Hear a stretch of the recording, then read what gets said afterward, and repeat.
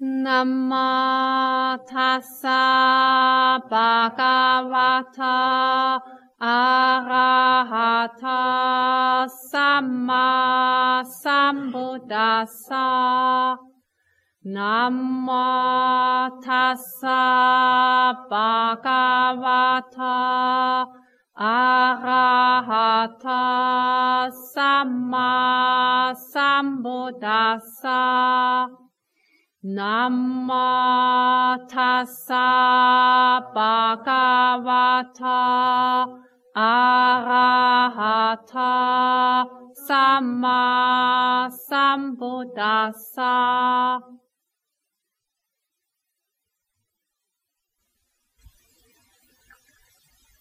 Heute Abend werde ich über Kamma sprechen oder die Wichtigkeit, Verantwortung für unser Handeln zu übernehmen.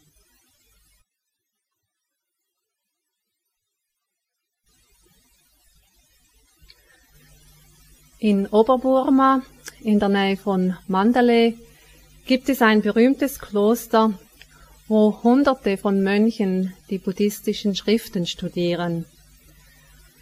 Dieses Kloster wurde von Mahāgandāyōn Sayadaw gegründet, der im letzten Jahrhundert von 1900 bis 1977 lebte. Dieses Kloster ist weit herum bekannt für seine strikte Disziplin sowie für die hohe Qualität der Ausbildung dort. Mahāgandāyōn Sayadaw war ein sehr gelehrter Mönch, der auch die Fähigkeit hatte, das Dhamma in einfach verständlichen Worten den Laien zugänglich zu machen. Er schrieb viele Bücher auf Burmesisch, die im ganzen Land sehr populär waren und bis zum heutigen Tag noch sehr populär sind. Eines seiner Bücher trägt den Titel Abhidhamma im täglichen Leben. Und dieses Buch vermag die doch sehr komplizierte Materie in einfachen Worten und Beispielen darlegen. Soviel ich weiß, ist es das einzige Buch, das von ihm auf Englisch übersetzt wurde. Obwohl die Ordensregeln für die Mönche in diesem Kloster streng eingehalten werden, Mahāgandāyōn Sayadaw hatte zusätzlich noch eine Liste mit 10 Punkten aufgestellt. Und diese Liste, die gilt noch bis heute in diesem Kloster. Und der erste und wichtigste Punkt auf dieser Liste ist, ein gutes Herz zu haben. Andere Punkte in dieser Liste beinhalten, den Körper und die Umgebung sauber und rein zu halten oder fehlerfreie Rede zu gebrauchen. Und erst im 10. und letzten Punkt dieser Liste geht es um das fleißige Lernen der Schriften. Und wir sollten uns daran erinnern, dass es ein sogenanntes Lernkloster war. Es ist nicht unbedeutend, dass ein weiser und gelehrter Mönch, wie es der Mahāgandāyōn Sayadaw war, so viel Wert auf ein gutes Herz legt und dem noch einen viel größeren Stellenwert beimisst, als die Examen erfolgreich abzuschließen.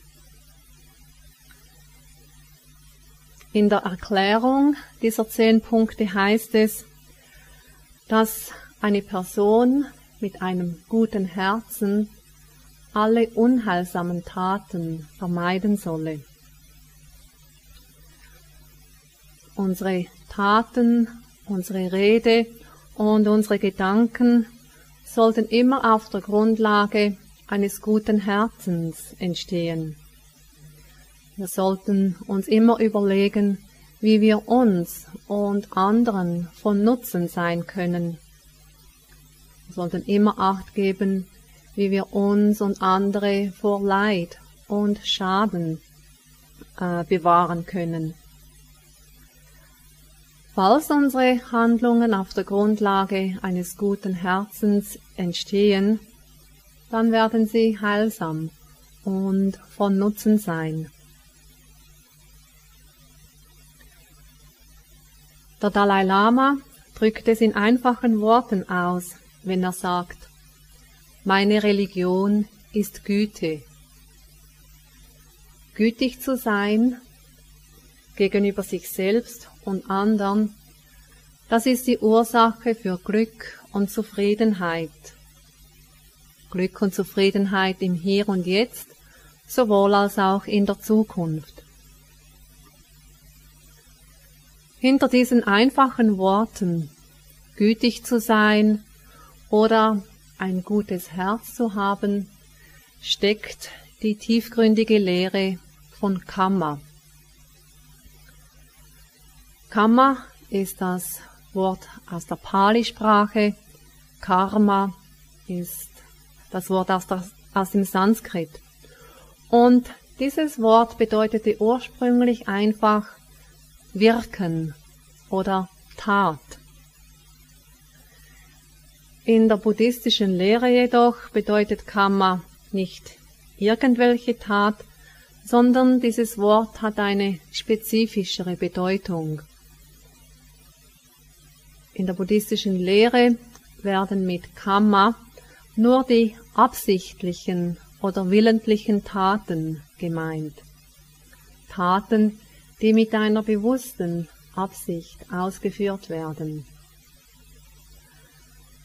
Der Buddha machte das ganz klar, wenn er sagte: Den Willen bezeichne ich als Tat, denn mit dem Willen wirkt man die Tat in Handlungen, Worten und Gedanken.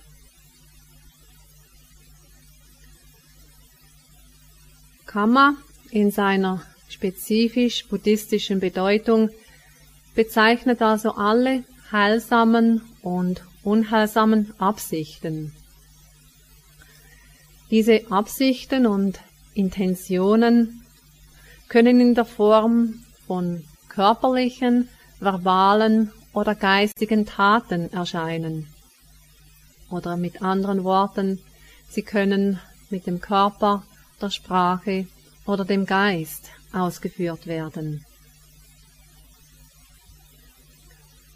Wenn wir über Kamma sprechen, dann müssen wir auch einen anderen wichtigen Aspekt der buddhistischen Lehre mit einbeziehen. Und das ist das Gesetz von Ursache und Wirkung. Das bedeutet, dass jede Ursache eine Wirkung erzeugt. Das Vorhandensein einer Ursache führt unweigerlich zu einer Wirkung. Und das gilt nicht nur für körperliche oder materielle Vorgänge, sondern das gilt ebenso für die Vorgänge im Geist, im Herz. Also alle absichtlichen oder willentlichen Taten erzeugen eine Wirkung. Und diese Wirkungen, die werden Vipaka genannt auf Pali. Kamma, die absichtliche Tat, ist eine Sache und die Wirkung, Vipaka, ist eine andere Sache. Doch sie stehen in ganz enger Beziehung zueinander. Als ein Aspekt des natürlichen Gesetzes von Ursache und Wirkung bezieht sich die Lehre von Kamma und ihre Wirkungen auf unser Verhalten. Wir können sagen, es ist die Lehre des Gesetzes von Ursache und Wirkung auf der ethischen Ebene. Und als solches ist es nicht eine Lehre, die man einfach blind glauben sollte, sondern man sollte sie ergründen und verstehen. Der Buddha ermunterte die Leute immer wieder zur Ergründung und sogar zum Infragestellen der Lehre, damit man dann zu einem direkten und persönlichen Verständnis der Lehre oder der natürlichen Gesetze kommt. Wie schon erwähnt, unsere Taten können in 2 Gruppen eingeteilt werden, nämlich heilsame und unheilsame. Und auf der Grundlage des Gesetzes von Ursache und Wirkung erzeugen die heilsamen Taten heilsame Wirkungen und unheilsame Taten, die erzeugen unheilsame, leidbringende Wirkungen.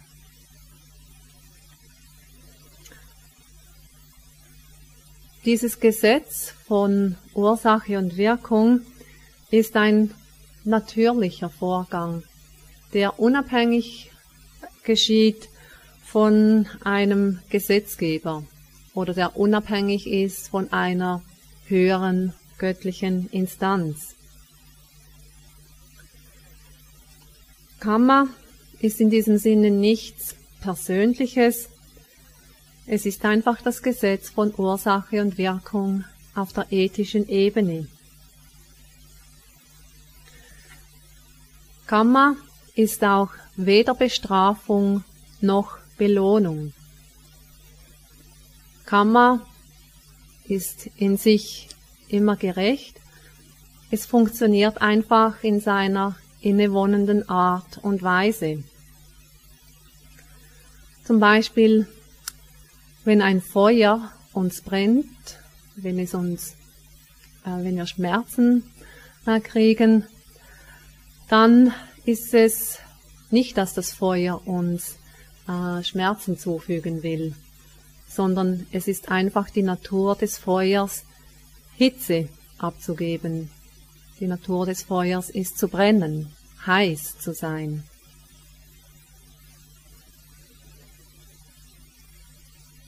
Wenn so viel Wert darauf gelegt wird, dass wir heilsame Taten ausführen sollten und unheilsame Taten vermeiden sollten, was sind dann die Kriterien, um zu entscheiden, welches heilsame oder unheilsame Taten sind? Heilsame Taten sind diejenigen Taten, die angemessen sind, die verdienstvoll sind, die gut sind diejenigen Taten, die auf Weisheit gründen, auf Nachsicht, und diejenigen Taten, die Leid und Unzufriedenheiten nicht aufkommen lassen oder die bestehendes Leid und Unzufriedenheit vermindern vermögen. Und das Pali-Wort für diese Art von Taten, also für heilsame Taten, das ist Kusala. Dann die unheilsamen Taten, das sind diejenigen Taten, die unangemessen sind, die schädigend sind, die Leid zufügen. Diese Taten gründen auf Unwissenheit, Verblendung, Verwirren, und sie vergrößern das Leid oder Unzufriedenheit. Und das Pali-Wort für diese Art von Taten, die unheilsamen Taten, das ist Akusala.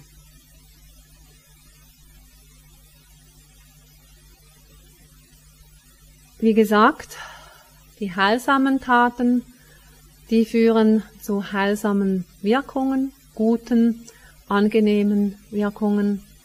Die unheilsamen Taten, die führen zu unheilsamen, leiderzeugenden, verwirrungsstiftenden Wirkungen. Und als solches bezieht sich das auch auf die Wiedergeburt. Und allgemein gesagt ist es so, dass heilsame Taten zu einer guten Wiedergeburt führen, also Wiedergeburt in einer der höheren Daseinsbereiche, und unheilsame Taten, die führen allgemein gesagt zu einer Wiedergeburt in den niederen Daseinsbereichen, wo Schmerz und Kummer vorherrschen.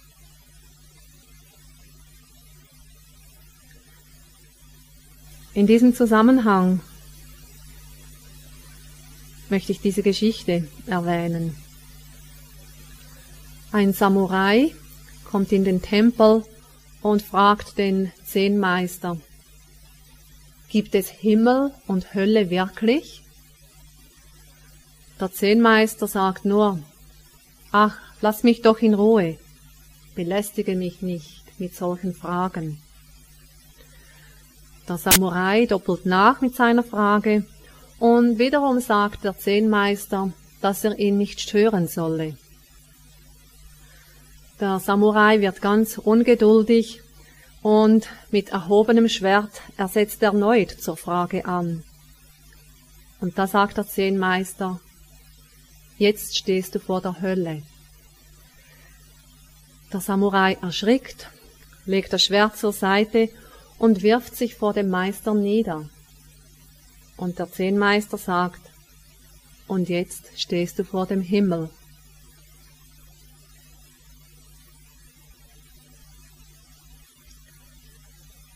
Die Wirkungen unserer Taten, die können ganz unmittelbar oder nach einer bestimmten Zeit folgen. Die Zeitspanne, innerhalb welcher ein Kamma heranreifen kann und eine Wirkung erzeugen kann, die liegt außerhalb unserer Vorstellungskraft. Im Laufe des Kreislaufes von Geburt und Tod, im Samsara, da haben wir unzählige heilsame und unheilsame Taten vollbracht. Und die haben alle ein Potenzial hinterlassen. Und dieses Potenzial, das kann unter den richtigen Umständen und Bedingungen eine Wirkung erzeugen. Aber eben wie gesagt, damit ein Kamma, eine absichtliche Tat, eine Wirkung erzeugt, da müssen die richtigen oder notwendigen Bedingungen und Umstände vorhanden sein. Dazu wird oft das Beispiel von der Mango benutzt. Wenn wir den Kern einer Mangofrucht in ein dunkles Zimmer auf den kargen Betonboden legen, dann wird vorerst einmal nichts geschehen. Wenn wir jedoch den Mangokern in fruchtbare Erde stecken, das regelmäßig wässern und genügend Wärme da ist, die Sonne scheint, dann wird es nicht lange dauern, bis der Keim zu wachsen beginnt. Im Falle des Mangokerns müssen gewisse Bedingungen da sein, damit der Kern keimen und wachsen kann. In diesem Falle ist es eben fruchtbare Erde, Wasser und Wärme oder Sonnenschein. In der gleichen Art und Weise müssen die richtigen Bedingungen und Umstände vorhanden sein für das Kamma, um eine Wirkung zu erzeugen. Und diese Wirkungen von Kamma, die entstehen nicht in einer linearen oder mechanischen Abfolge. Es ist ein sehr komplizierter Vorgang, der vielen Einflüssen ausgeliefert ist. Und es wird gesagt, dass dieser Vorgang nur von einem Buddha in seiner ganzen Tiefgründigkeit vollständig erkannt werden kann. Und der Buddha sagte auch, dass Kamma eine der 4 Undenkbarkeiten sei. Also etwas, das man nicht mit Denken ergründen kann. dass es das Denkvermögen eines normalen Menschen übersteige.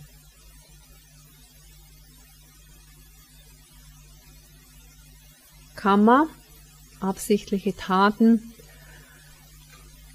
die sind ein geistiger Prozess, der nie isoliert stattfindet, sondern das findet immer in einem gewissen Umfeld statt.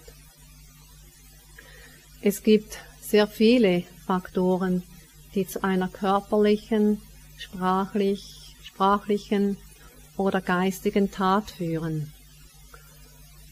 Und wenn dann ein Kamma heranreift, also Vipaka, die Wirkung, das geschieht auch in einem gewissen Umfeld. Es gibt gewisse innere wie äußere Umstände, die das Reifen eines Kamma beeinflussen und bedingen. Und der Buddha erklärte diesen Punkt mit Hilfe des folgenden Vergleichs. Wenn wir einen Klumpen Salz in eine mit Wasser gefüllte Tasse geben, dann wird das Wasser in der Tasse sehr salzig und ungenießbar. Wenn wir aber denselben Klumpen Salz in den Ganges werfen, dann wird das Wasser des Ganges nicht sehr salzig und es wird nicht ungenießbar werden. Und ebenso geschieht es mit einer unmoralischen Person, die nur ein kleines Vergehen verübt hat, und doch erfährt sie dadurch sehr viel Leid. Eine tugendhafte Person, die das gleiche kleine Vergehen verübt hat, wird nicht so viel Leid erfahren. Das kann man so verstehen. Zum Beispiel, eine tugendhafte Person verübt aus Nachlässigkeit eine unheilsame Tat. Da das Verhalten dieser Person normalerweise in Tugendhaftigkeit verankert ist die Chance, dass dieses Kamma heranreifen kann, viel kleiner, als es eben für eine nicht tugendhafte Person wäre. Wie gesagt, ein tiefgründiges, komplettes Verstehen von Kamma und seinen Wirkungen ist nicht möglich für gewöhnliche Leute. Aber ein allgemeines Verständnis von Kamma gibt uns ganz klare Richtlinien für unser ethisches Verhalten. Auch wenn wir nicht an vergangene und zukünftige Existenzen glauben, so hat doch die Qualität unserer Taten einen unmittelbaren Einfluss auf die Qualität dieses Lebens.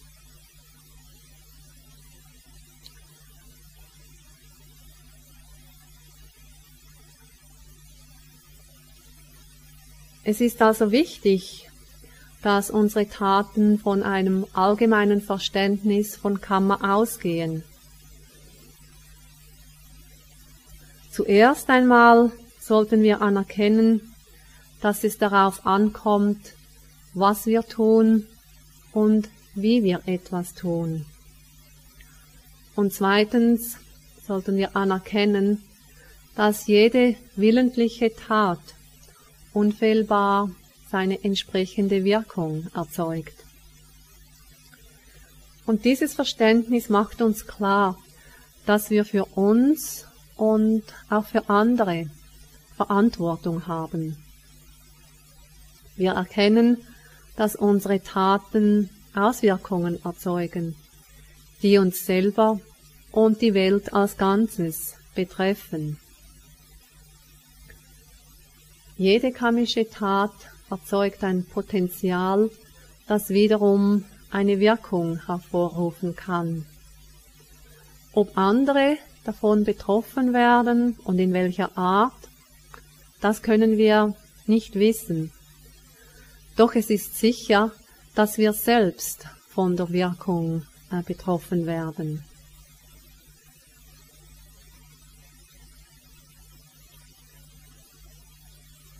ein tibetischer Mönch, der viele Jahre im Gefängnis war in China, der weinte, als er sich erinnerte, wie ihn die Chinesen gefoltert hatten.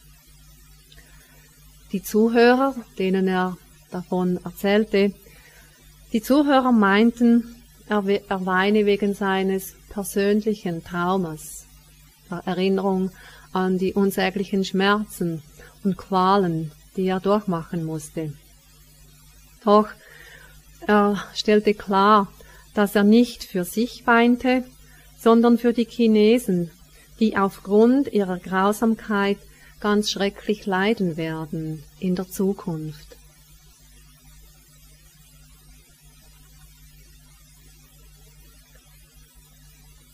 Kamma, das ist nicht ein solides Ding, das im Strom des Bewusstseins aufbewahrt ist, sondern es ist vielmehr ein Potenzial, das unter den richtigen Bedingungen Wirkungen erzeugen kann.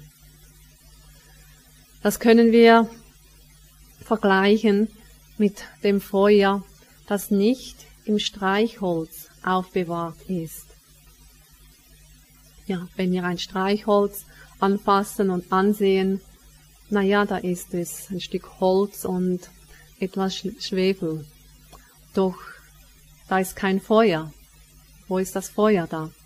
Doch unter der richtigen Bedingung von Reibung kann das Streichholz Feuer erzeugen.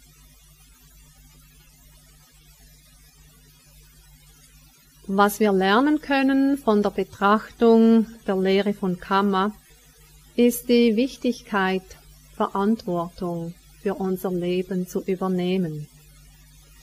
Wir selber sind für unser Glück und Unglück verantwortlich. Wir selber sind die Schöpfer von Himmel und Hölle. Sayadaw Utthila, ein burmesischer Mönch, der vor gut 10 Jahren im Alter von 102 Jahren gestorben ist, er hat es folgendermaßen ausgedrückt: Der Mensch ist der Herr seines Schicksals. Er ist ein Kind der Vergangenheit und Mutter seiner Zukunft.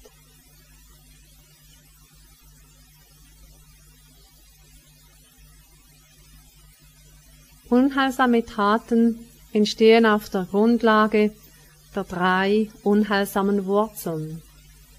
Diese 3 unheilsamen Wurzeln sind Lobha, Dosa, Moha oder Gier, Aversion und Verblendung. Wenn wir zum Beispiel aus Gier handeln, um ein bestimmtes Ding zu erlangen, dann bedienen wir uns oft Taten, die entweder gegen die bestehenden Gesetze sind oder gegen die sozialen Übereinkünfte verstoßen. Und oft verursachen dann diese Handlungen Kummer und Leid. Wir mögen zwar glücklich sein für eine kleine Weile, weil wir das erwünschte Ding haben. Doch die Tatsache, dass diese Handlung auf Gier begründet war und somit unheilsam war, das hinterlässt ein Potenzial im Strom des Bewusstseins. Und das wird dann unter den richtigen Bedingungen eine Wirkung erzeugen.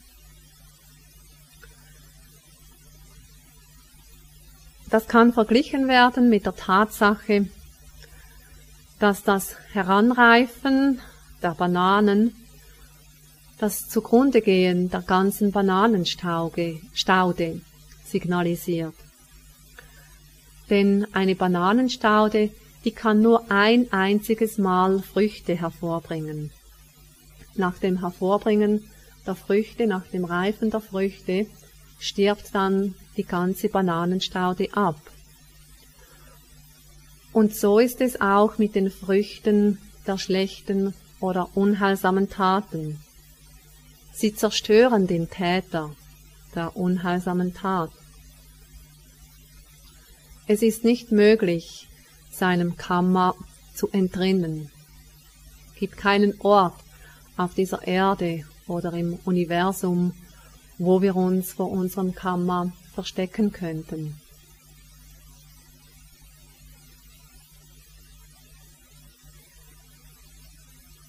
Wie gesagt, Kamma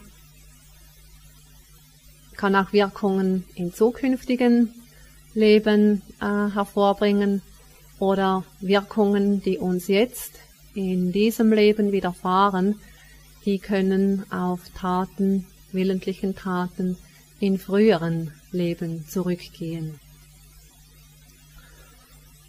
Und falls wir interessiert sind zu wissen, wie unsere früheren Leben ausgesehen haben oder wie vielleicht unsere zukünftigen Leben aussehen werden, Padmasambhava hat den folgenden Ratschlag gegeben. Padmasambhava war derjenige, der den Buddhismus nach Tibet gebracht hatte, im 8. Jahrhundert. Also er sagte, falls du wissen möchtest, wie dein vergangenes Leben ausgesehen hat, schaue dir die gegenwärtige Situation an. Falls du wissen möchtest, wie dein zukünftiges Leben aussehen wird, dann schaue deine gegenwärtigen Handlungen an.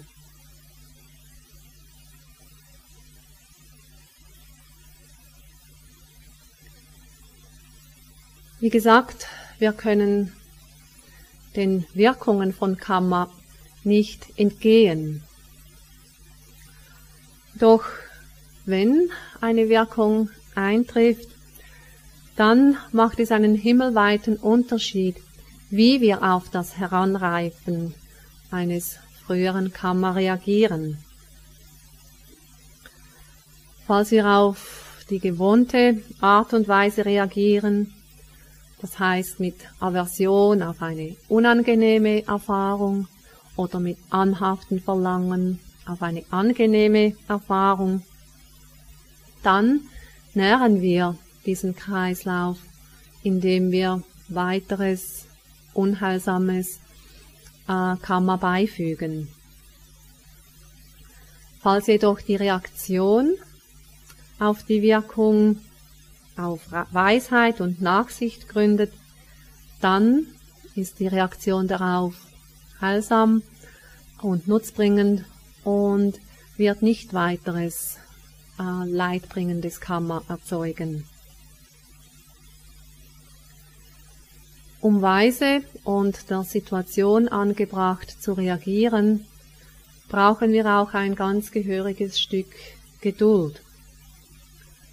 Anstatt blind oder gewohnheitsmäßig auf eine Situation zu reagieren, sollten wir geduldig sein und auf den richtigen Moment zum Handeln warten. Mit Achtsamkeit, Gewahrsein können wir auf den Stopp-Knopf drücken und dann eben überlegen, was jetzt angemessen ist, wie wir heilsam auf diese Erfahrung reagieren können. Wenn es eine schmerzhafte Erfahrung ist, dann können wir uns erinnern, dass die Ursache für diesen Schmerz von uns selbst irgendwann mal in der Vergangenheit gelegt wurde. Und somit können wir versuchen, nicht noch mehr Leid und Schmerz für die Zukunft zu verursachen, indem wir eben der Situation angepasst handeln.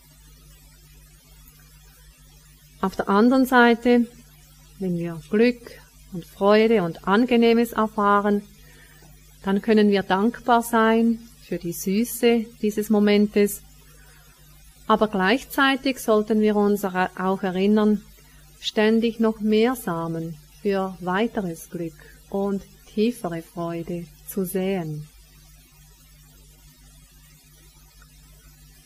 Im Wissen, dass Kamma und seine Wirkungen immer gerecht und fair ist, können wir geduldig alles ertragen, ohne die Schuld oder den Schmerz, ohne die Schuld für unseren Schmerz jemandem oder der Situation zuschieben zu müssen.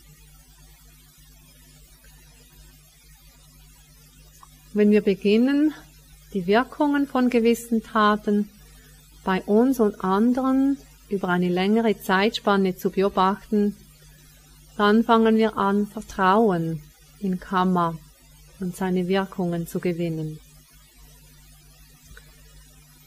Im ganzen Universum gibt es eigentlich nichts zu fürchten, außer unsere Missetaten. In allem, was uns widerfährt, begegnen wir eigentlich nur uns selbst.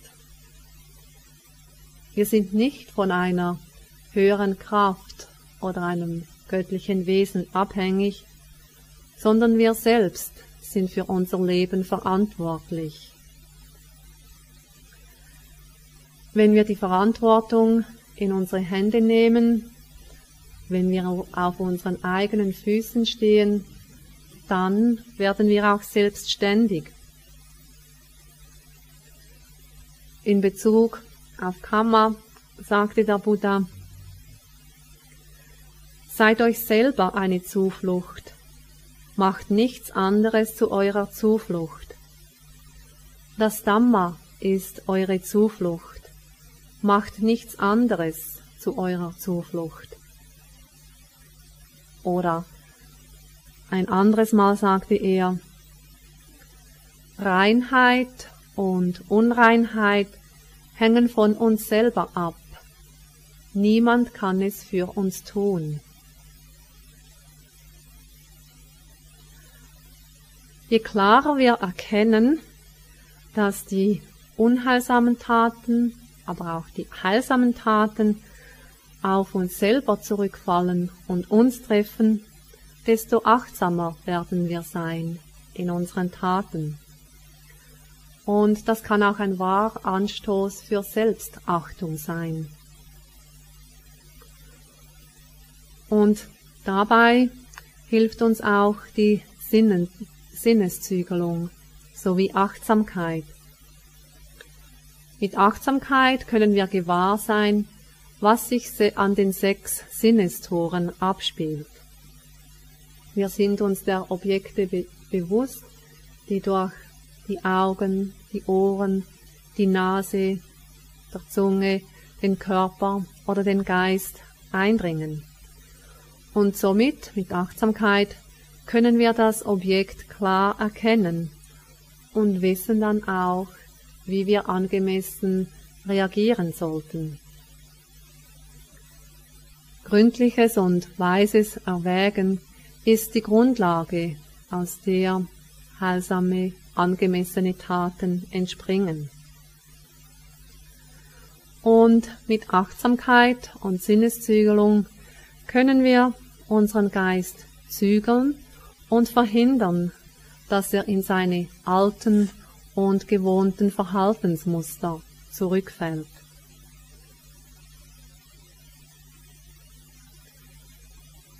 Wenn wir die Wirkungen unserer unheilsamen Taten auf der Stelle sehen könnten als Pech, das an unserem Körper klebt, dann würden wir uns von vielen unheilsamen Taten schnellstens enthalten.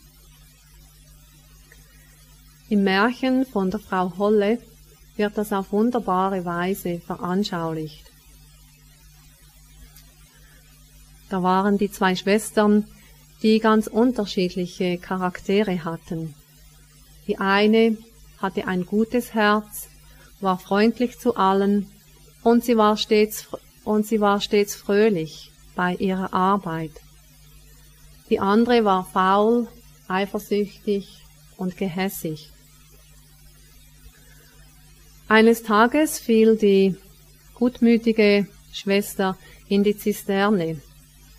Sie schlug nie auf den Grund auf, sondern befand sich dann in einer anderen Welt. Sie war zu allen Leuten freundlich, die sie dort antraf, und sie half bereitwillig, wenn sie darum gebeten wurde. Und sie half auch Frau Holle beim Ausschütteln der Bettdecken.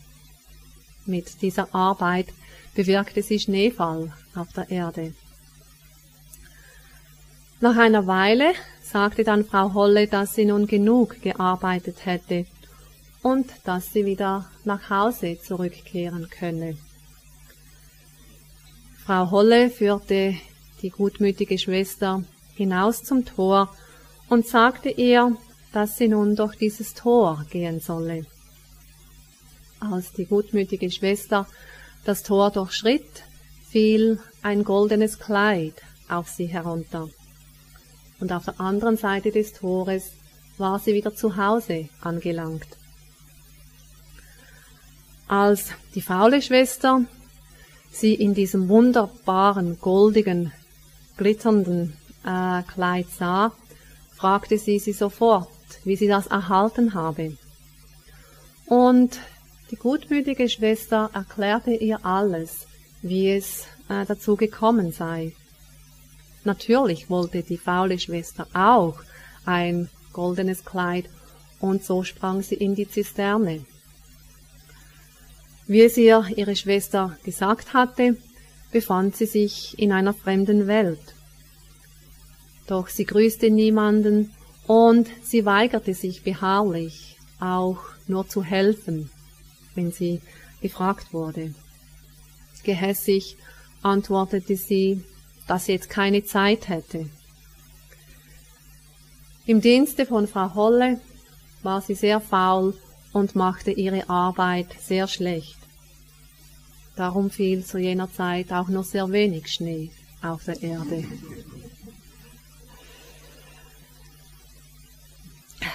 Schließlich sagte Frau Holle, dass sie nun genug gearbeitet hätte und führte auch sie hinaus zum Tor. Die faule Schwester durchschritt das Tor mit der Erwartung, dass nun das goldene Kleid auf sie herunterfallen würde. Doch zu ihrer großen Überraschung und noch größerem Schreck fiel ein schwarzes Kleid aus Pech auf sie hinunter. Voller Schande wollte sie es schnell ausziehen, doch unglücklicherweise klebte es fest an ihrem Körper. Stellt euch einmal vor, wie es wäre, wenn jede unserer unheilsamen Taten auf der Stelle als ein Stück Pech auf unserem Körper erscheinen würde. Auf der anderen Seite stellt euch vor, wie es wäre, wenn jede unserer heilsamen Taten als ein Stück Gold auf unserem Körper sichtbar würde.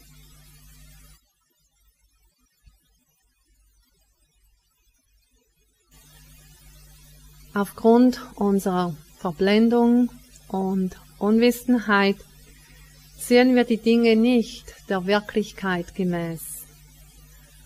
Und als Folge davon entsteht eine Welt, die das Produkt unserer Fantasie ist. Wir formen Ansichten, Meinungen und Ideen häufig so, dass sie unsere Begierden und Verlangen rechtfertigen. Viele Leute sind gefangen in der falschen Ansicht, dass das Glück in der Erfüllung aller Wünsche und Begierden besteht. Und um dieses Ziel zu erreichen, greifen sie zu irgendwelchen Taten, sei das nun heilsam oder unheilsam. Es geht ihnen irgendwie gegen den Strich, dass wahres und dauerhaftes Glück nur durch Nachsicht und Zügelung entstehen kann. Zufriedenheit und Glück entstehen in einem guten Herzen, das zwischen heilsamen und unheilsamen Taten unterscheiden kann.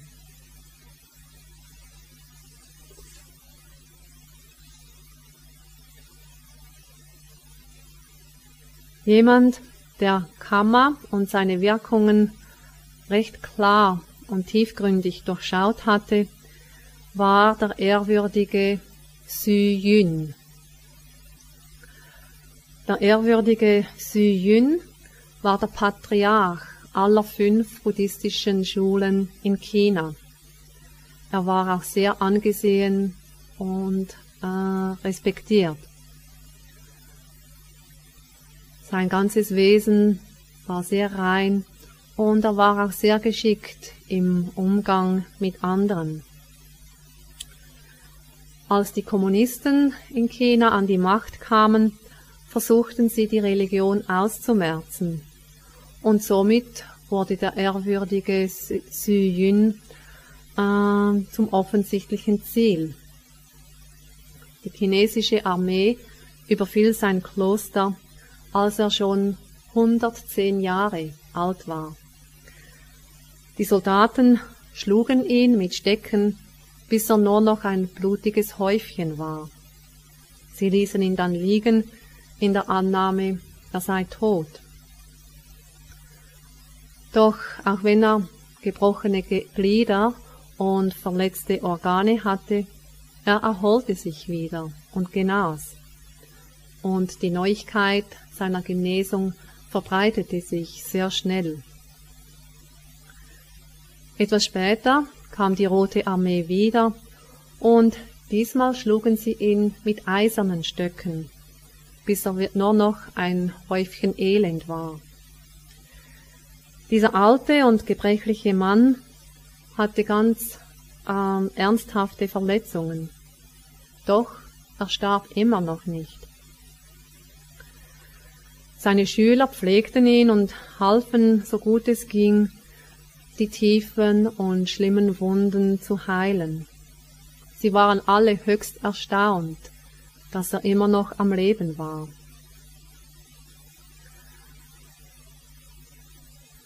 Es war bekannt, dass seine meditativen Kräfte sehr weit fortgeschritten waren und so waren seine Schüler überzeugt, dass er sich nur für sie am Leben erhalten würde.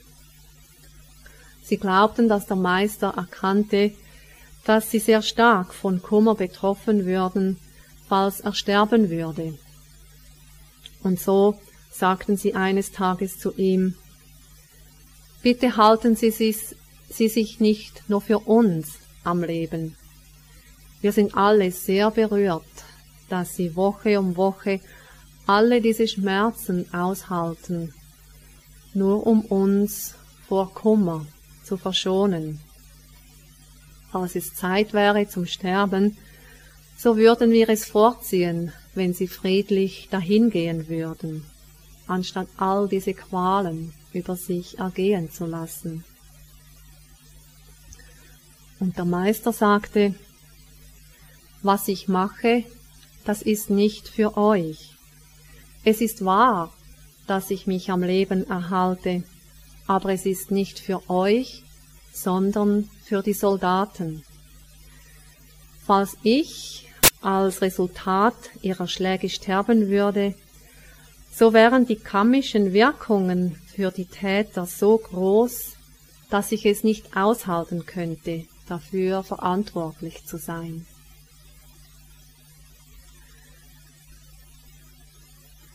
Danach belästigte ihn die Armee nicht mehr.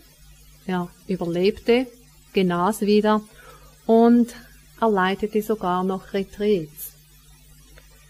Im hohen Alter von Thank you for listening. To learn how you can support the teachers and Dharma Seed, please visit dharmaseed.org/donate.